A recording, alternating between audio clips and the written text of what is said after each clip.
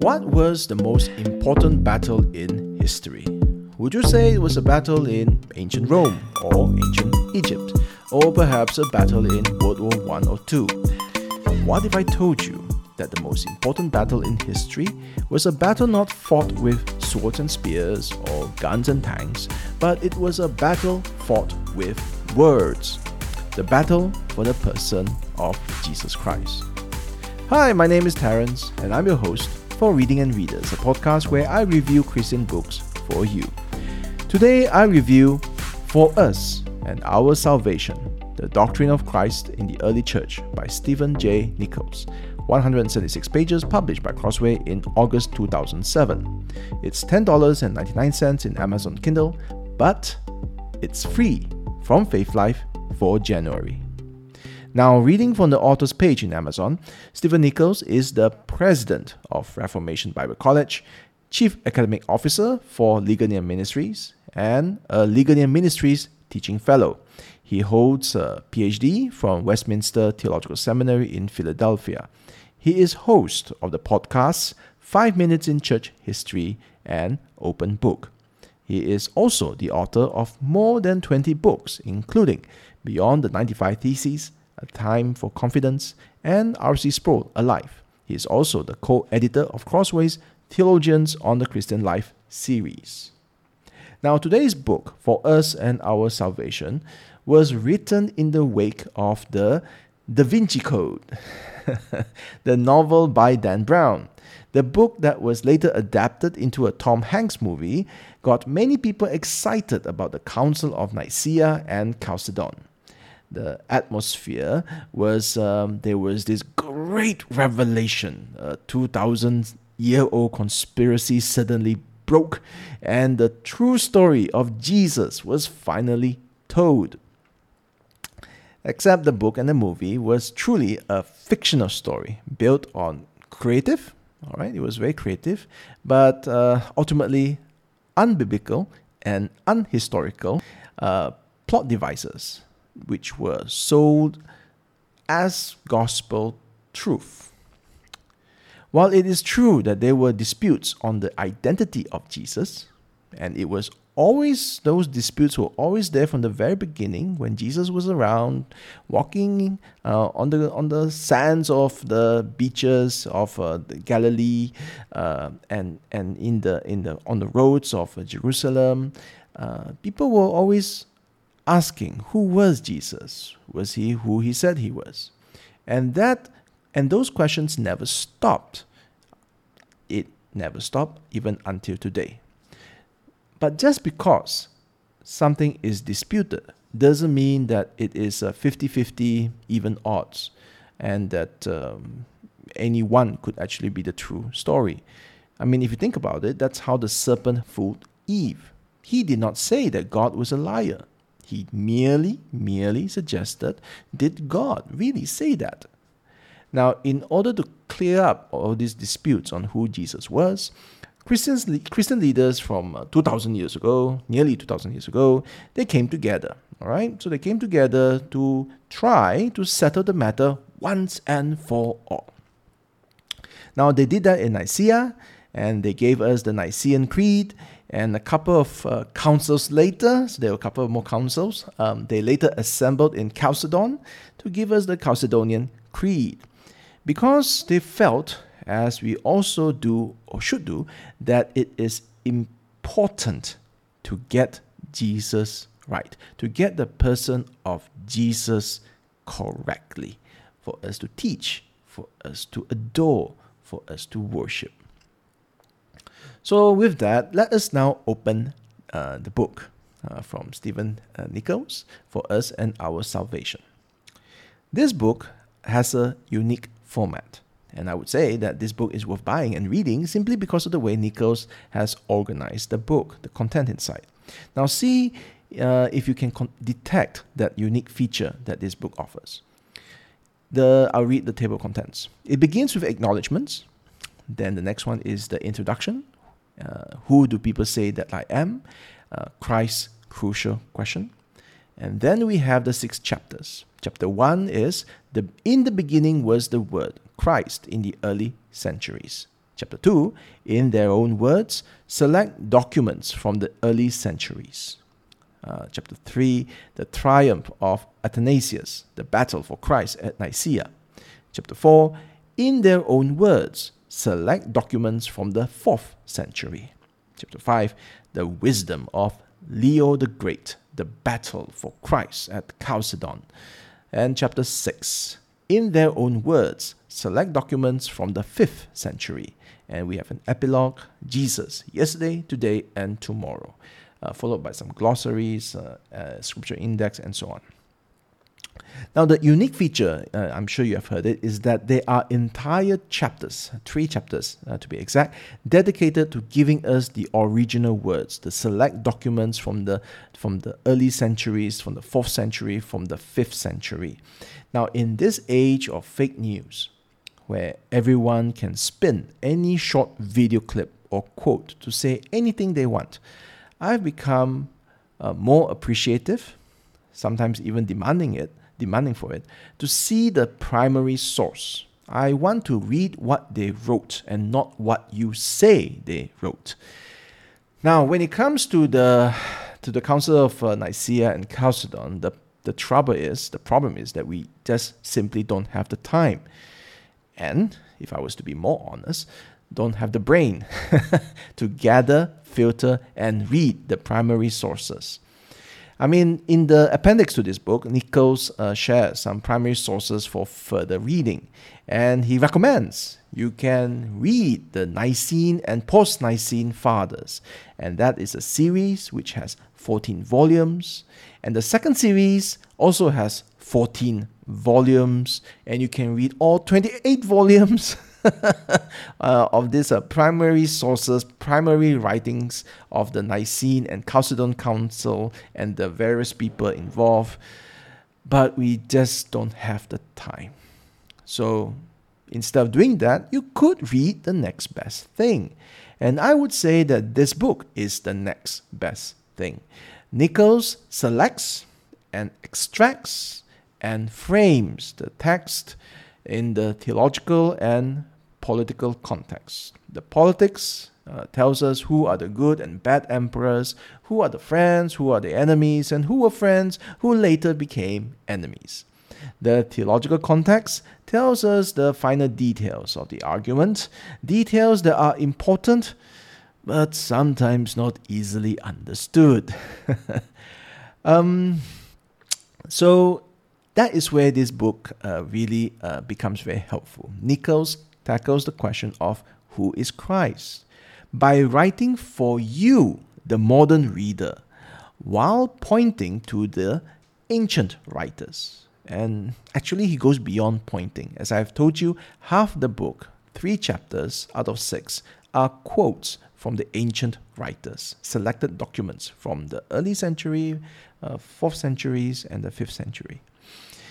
Now, Nichols has written a book that does not assume that you, the reader, knows the background or have the scholarly interest. For example, let me read what he writes here. I quote, "A fundamental doctrine of Platonic, from the word Plato, philosophy conflicts with the doctrine of the incarnation. For Plato, matter is bad, while the ideal is good. The body is bad, while the soul is good and pure. In Greek, a catchy little jingle captures this well. Soma, toma. Translated, it means body, tomb. If they had bumper stickers, this saying would have been on the chariots of the Platonist philosophers." End quote. Soma toma. Soma toma. Catchy jingle, isn't it? You will probably remember that phrase. The body is bad. Soma toma, long after this podcast has faded away. Stephen Nichols will later turn his talent of finding catchy little jingles, of turning good phrases, of bringing something of interest from history in a catchy new way, in a very short section with his podcast. If you haven't done so yet, I recommend you listen to Stephen Nichols' 5 Minutes in Church History. If you listen to him before you read this book, you might actually have an interest, something to look forward to when you open the book, right? Which is how I felt. I can tell you, I tell you this about who he is and how he presents his material, because I want to assure you that if you ever wanted to know about the Council of Nicaea, the Council of Chalcedon, the controversies and the creeds for the Trinity and Christ, truly God, truly man, Stephen Nichols is a good guide. He actually knows how to make it interesting, and he presents the historical source. And there are other places where you can, Wikipedia or other books where you can summarize all these controversies or these arguments. But I think that this book goes a bit beyond a summary. It goes beyond the summary, and it's something that is valuable because of the primary sources.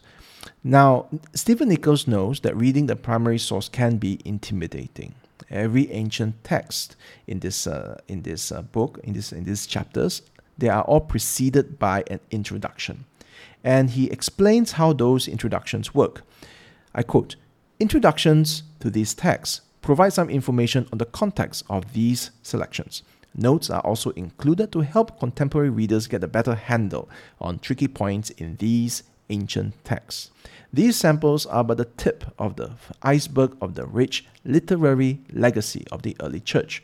The early fathers went to great lengths to see that the church thought and believed properly about the person of Christ, so that it in turn accurately and persuasively proclaimed the gospel of Christ." End quote. So you never feel like you're reading someone else's love for ancient word puzzles. They're just twisting words around, turning vowels and consonants and words and whatever it is, and then making a big mountain out of a molehill. The way Nichols writes, he always ties it to the importance of, I quote, "accurately and persuasively proclaiming the gospel of God, the gospel of Christ." For example, remember Summa Toma? The body is bad, the soul is pure and good. Ignatius has something to say about that. I quote, "He, Jesus, was baptized by John, really, and not in appearance. And when he had preached the gospel 3 years and done signs and wonders, he who was himself the judge was judged by the Jews, falsely so called, and by Pilate the governor. He was scourged, was smitten on the cheek, was spit upon. He wore a crown of thorns and a purple robe. He was condemned. He was crucified in reality and not in appearance, not in imagination, not in deceit. He really died and was buried and rose from the dead." End quote. So you can see here that there's something to fight for, that these truths are real. It is not just you believe whatever you believe, I believe what I believe, and let us make peace or something like that. It's not that. It's saying that these things are true, and it's worth declaring. It's worth saying that that our belief must be fought for. So, written nearly 2,000 years ago, we can still feel the force of Ignatius's words. Let's hear from another author, Tertullian. Okay, Tertullian. I quote, "If the worker were imaginary, the works were imaginary. On this principle, too, the sufferings of Christ will be found not to warrant faith in him. Okay, wait. For he suffered nothing who did not truly suffer, and a phantom could not truly suffer. God's entire work, therefore, is subverted. Christ's death, wherein lies the whole weight and fruit of the Christian name, is denied, although the apostle asserts it so expressly as undoubtedly real, making it the very foundation of the gospel, of our salvation, and of his own preaching." End quote. So you can see here the arguments and again the force of these words that should not be summarized. So we say that Tertullian believed that Christ truly died and truly lived. It denies the force of the rhetoric, the force of the logic. So I love reading these things, although I must admit sometimes I have to reread it as I try to grapple with the way they structure their thoughts. So another nice thing about this book is that we don't just read the words of the great defenders of the faith. We also read the words of the heretics. Is it right for us to call them heretics? Maybe they were misunderstood. Not so, because their own words condemn them. Okay, listen to this. This is a letter from Arius to Eusebius of Nicomedia, written around 319 AD. I quote from this letter, "To his very dear Lord, the man of God, the faithful and orthodox Eusebius, Arius, unjustly persecuted by Alexander the Pope, on account of that all-conquering truth of which you are also a champion, sends greeting in the Lord." Now, the thing I want to just highlight here is that Arius believes that he was unjustly persecuted. And it makes me wonder who in this world believes that they were justly persecuted. Anyways, that was just a greeting, and this is from the hand of Arius to what he calls the man of God, the faithful and orthodox Eusebius. Now, a few paragraphs later, Arius writes, and this is the crux of the argument. He writes, I quote, "We are persecuted because we say that the Son has a beginning, but that God is without beginning. This is the cause of our persecution, and likewise because we say that he is of the non-existent." Okay, never mind about the non-existent thing. The part, did you hear the error?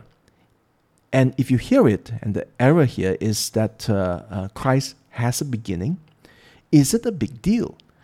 Why is everybody getting bent out of shape? Because so what if Christ has a beginning? Does it deny the work of the cross? Does it deny that he died for our sins? Does it deny that we will live again with him? Now, you see, Nichols does a fantastic job explaining the importance of these doctrines. And my summary is this. If Jesus had a beginning, then he is not God. He would at most be a demigod, a nearly God, nearly infinite. But nearly infinite is not infinite, as he points out in this book, and nearly God is not God. And let me jump to the practical implication of this. Okay, so to you, maybe it doesn't matter. But let me jump to the practical implication. If Jesus is not God, then you should not worship him. You should honor him, you can honor him, but you cannot worship him, because we can only worship God. To worship another who is not God is to commit idolatry, and idolatry, as you and I know, is a sin. So our worship now is in question. Is Jesus God or not? And Arius, in his own words, has said that the Son has a beginning. Therefore, he is not God. Now, if you are familiar with apologetics or church history, you would be, I think, familiar with Arius and Athanasius, because that famous controversy was settled in Nicaea, and it became the formulation of the Nicene Creed, where we had the Trinity, the Father, God the Father, Jesus the Son, and the Holy Spirit. Now, we could talk about that, but I wanted to talk about something else, because something a bit less familiar. In contrast to Arius, I think most of us are not as familiar with Apollinarius, Nestorius, or Eutychus. And I was of two minds on which to choose, so let's talk about Nestorius. Okay, let's talk about Nestorius. Just so that you hear something that is not so familiar, and you can judge for yourself whether Nichols writes in a way that makes complicated theology easy to understand. I quote, "As Cyril listened to Nestorius, he heard him saying that Christ is two persons, two he's." What Cyril wanted to hear was that Jesus was one he, one person. Nestorius so stressed the humanity and divinity of Christ that he veered very near to saying that the two natures are so distinct in Christ, that Christ is a divided person, a human person and divine person, that Christ is two he's and not merely two natures. Nestorius would even point to specific instances in the Gospels where the human Jesus was present, and to other places where the divine Jesus was present. For Nestorius, it's not Jesus Christ is. Instead, it's Jesus Christ are, which is both grammatically and theologically incorrect. End quote. Now, before this, I never really understood Nestorianism, but thanks to Nichols, now I do. And so I appreciate how Nichols explains these sometimes subtle differences in a clear manner. And how about you? Do you appreciate people explaining subtle differences? Or do you grow wary at what seems like theologians splitting hairs? And I repeat myself. Well, if you feel a bit frustrated, some bishops in the Council of Chalcedon probably felt as you do. They didn't want to hear any more of this. They just wanted to go home. I quote, "They had grown weary of the intricacies of debating Apollinarianism, Nestorianism, and Eutychianism. This group simply did not want to engage the matter of relating the two natures of Christ. Instead, all they wanted to do was to reaffirm the Nicene Creed, suspending the discussion of how the two natures come together." The second group disagreed. They saw the dangers in not trying to somehow express, in language true to Scripture, how the human and divine natures relate in Christ. If not dealt with decisively, this group argued, then even more complex and subtle views would keep popping up. Now was the time to deal with this issue and complete the trajectory started by Athanasius and the Nicene Council by offering a statement of the orthodox view of Christ's humanity and deity. It would take some work, this group acknowledged, but it was well worth the effort. The second group won out over the first, and the council pushed on. End quote. And thanks to them, we have the Chalcedonian Creed. We are glad that they pushed on. We are glad that the second group persuaded the first group to keep at it. I know you want to go home. I know you don't want to argue about this anymore. Neither do we really want to, but we need to.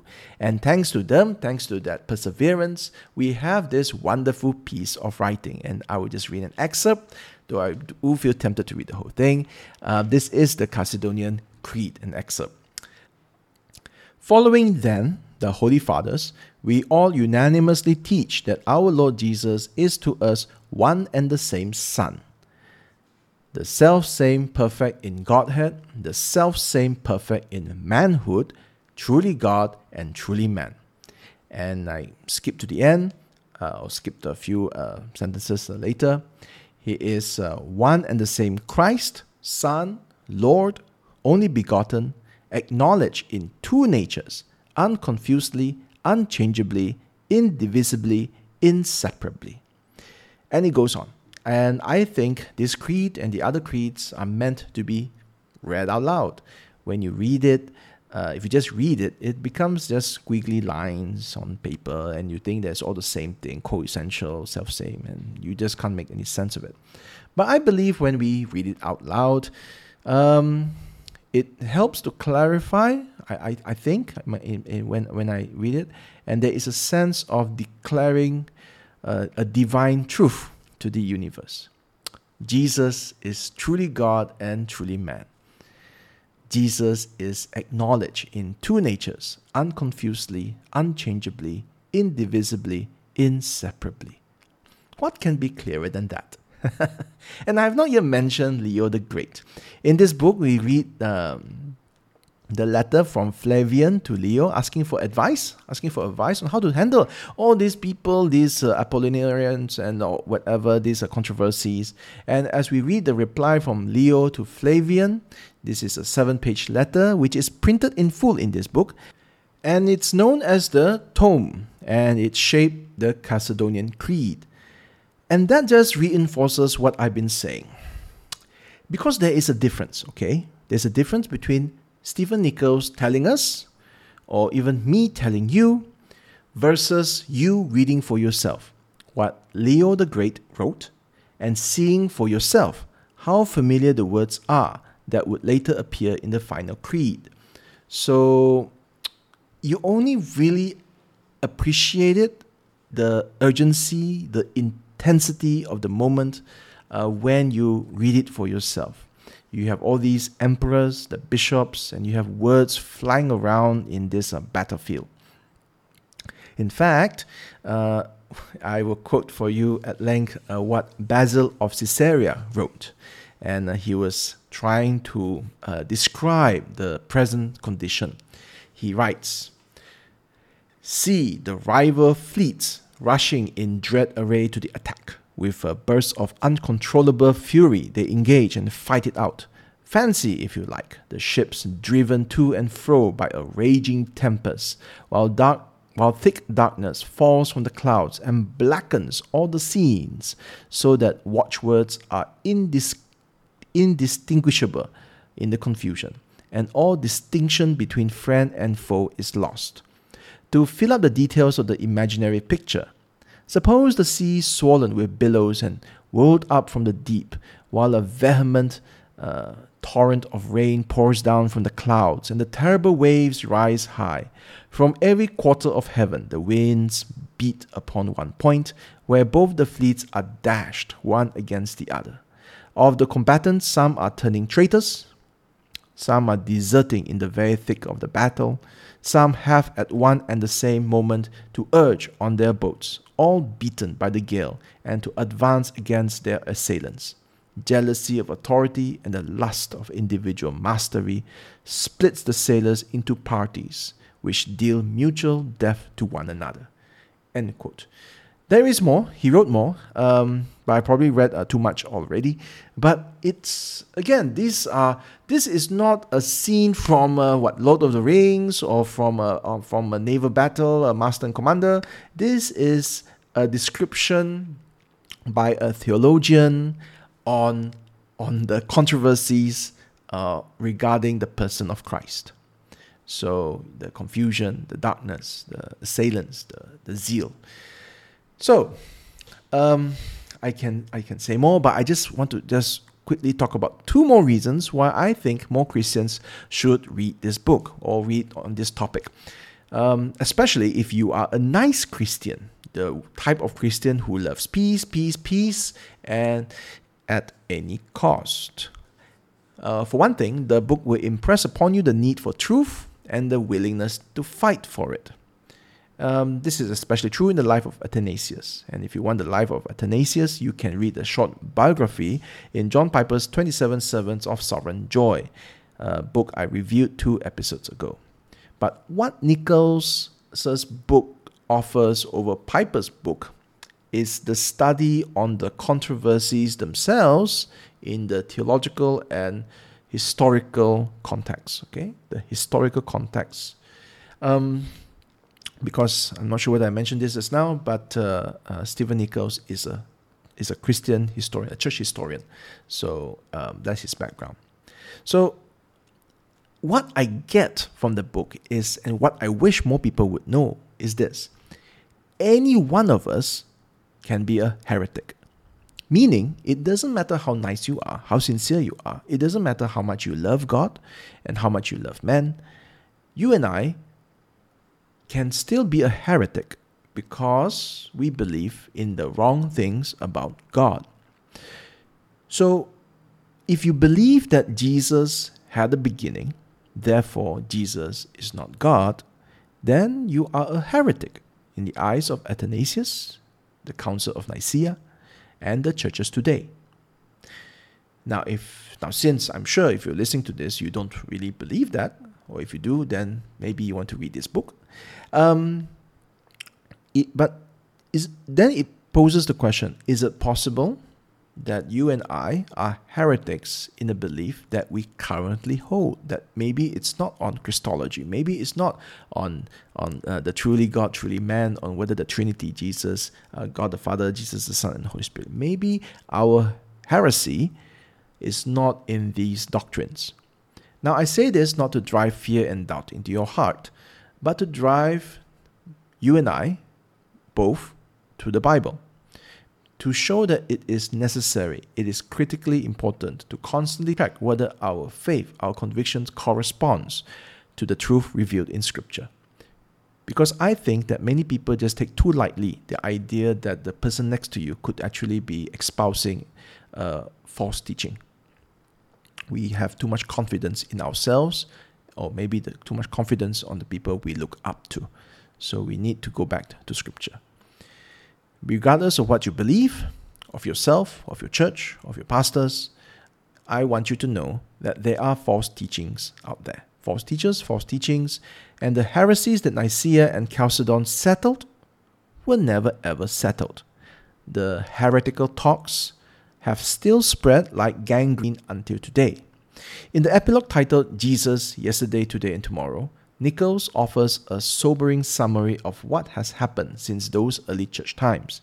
And he tells us frankly, he warns us that the church is always one generation away from getting it wrong, from taking a misstep. And if you need a book to make that point clear, today's book is as good a book as any for us and our salvation.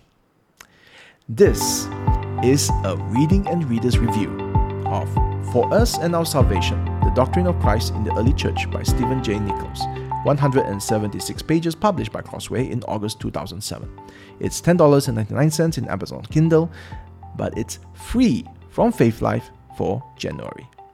The next review will be on the free book from Logos, and that is After God's Own Heart, The Gospel According to David by Mark J. Boda.